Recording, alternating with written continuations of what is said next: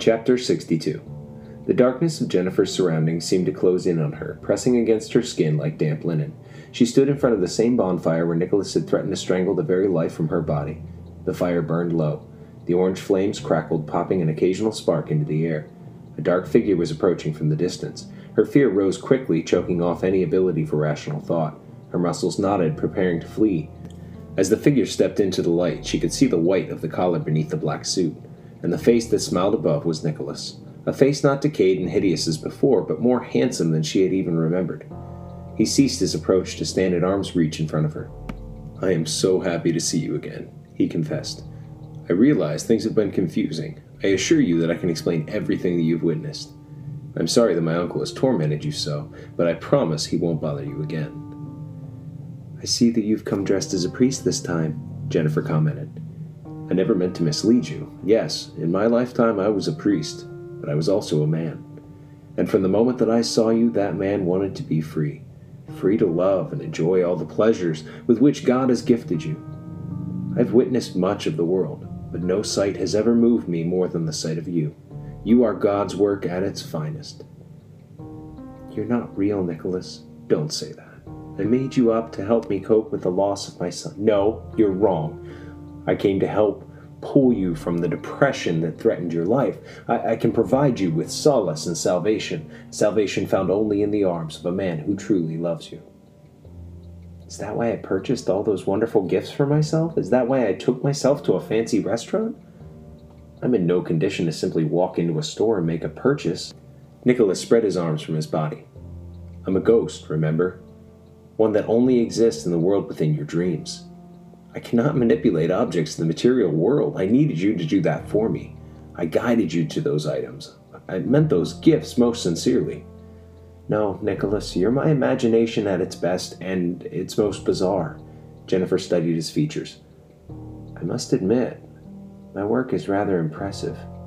You're a gorgeous creation. A painting perhaps that I could never otherwise put on canvas, but not real. If you shun me now, I can no longer help you, and you'll never know the truth about Arlen. What do you know about my son?" "I know the cause and effect that stole your son's life. I tried to warn you, but you failed to listen to me." "I don't know what you're talking about. Do you remember your nightmare? The one that took place inside the store where you worked, the dream during which you first laid eyes on me?" "Yes, but I still don't understand. I didn't want to be the one to tell you this, but you caused your son's death."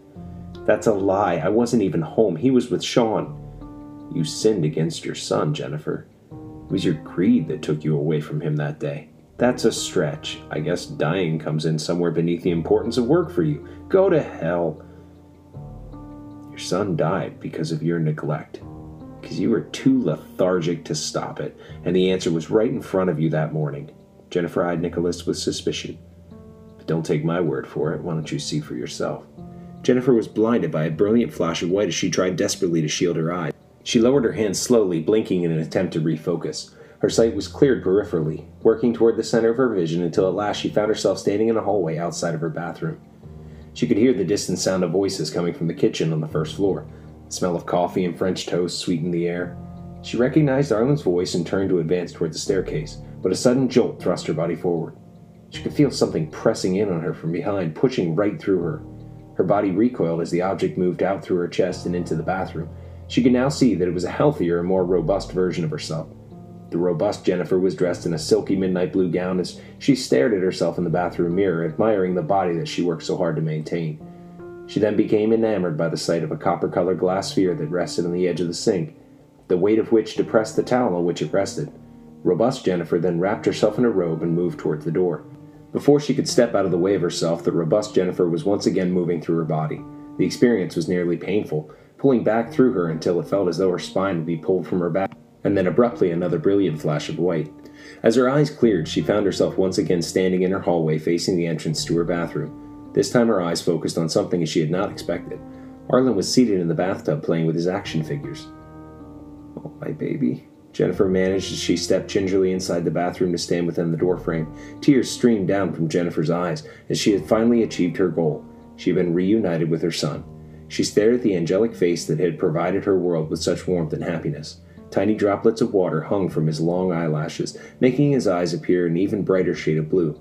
His round, jovial face concentrated on the figures as he submerged them under the bathwater.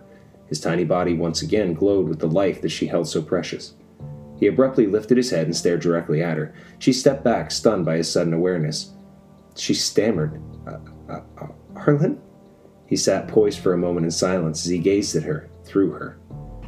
Dad? Arlen called out. He raised one of his action figures to his sight, staring at it momentarily. I bet you're a seraph, he whispered. Jennifer began to turn to view the surroundings behind her when once again her body was jolted forward as something passed through her. This one felt different. It was painful and yet joyous at the same time. Her mind could only equate it to the feeling of giving birth to her son. As the object moved out of her, she could see that it was Sean. He towered over Arlen, standing in exasperation with his hand on his hips. Stooge, have you washed up yet? Sean barked. I washed my hair, the tiny boy responded. Well, come on, Arlen, we're running out of time, Sean grumbled. We have to get to your dentist appointment. We can't be late. Sorry, Arlen said quietly. What have you been doing all this time? Jennifer could see the anger on Sean's face. I don't know, Arlen said. I hate it when you screw around like this. Where's the soap? Sean snapped at the child as he stepped toward the tub. His feet suddenly slipped out from under him, sending him crashing to the floor. Sean's face became intensified with fury. His body trembled as he growled in pain, grasping at his knee. How many times have I told you about getting water all over the floor? Don't you hurt him, you son of a bitch, Jennifer snapped as she swung her hand to slap Sean upon the back. Her hand passed through Sean, disappearing until her follow-through brought it away from his body. The ring of the doorbell halted both of their actions. Wash up quickly, Sean snapped. I want to get out of here in 15 minutes. Let's go downstairs and see who's at the door. Sean stood and spun on his heels, passing through Jennifer once again, a sensation to which she was nearly growing accustomed. She watched as Sean disappeared down the staircase behind her. Then she returned to Arlen as he sat in the tub staring at the action figure of Queen Amidala. I love you, Mommy, he gently whispered as he placed his lips upon the figure in a kiss. Jennifer sobbed. Mommy loves you too, baby. Arlen washed his upper body, never bothering to clean anything below his waist. It was a typical unaided Arlen bath. He reached behind him and haphazardly gripped the towel that rested on the edge of the sink. Time slowed to a crawl as Jennifer's gaze moved to the towel, watching as the heavy glass ball shifted on top. No, baby, no! She attempted to shout, but her words drifted from her lips in a hollow echo. Arlen yanked at the towel and the sphere sprung free from its nesting, flinging through the air. It hung in space like the bubbles within its own glass, spinning, descending. Jennifer watched in hopeless disbelief as the air pockets within the sphere spun within its confines. The sphere dropped down toward the tub with malice intent, finding its mark on the back of Arlen's head. His head bolted forward by the force of the blow as the sphere ricocheted off, flying from the area surrounding the tub to quietly bounce again on a throw rug on the floor. Aided by the pitch of the old floor, the sphere rolled between Jennifer's legs. Jennifer turned her head in time to see it disappear through the slightly open door of the linen closet on the other side of the hallway. She turned her head back to the sight of Arlen, face down in the water. She reached out to pull him free when the brilliant flash of white light blinded her vision. She awoke on the floor of her hallway. Tears stained her cheek as she lifted herself onto her elbows. She could now feel the weight of gravity as it held her frail body to the floor. It was only a nightmare, a painful twist of her unconscious imagination. She pulled herself up on her knees and stared into the bathroom. The tub was empty. She turned her head toward the linen closet to see that the door was firmly shut. She released a long sigh. Her imagination had pulled a horrid trick on her, yet she had to erase any lingering doubt. She reached up slowly and turned the knob on the closet door.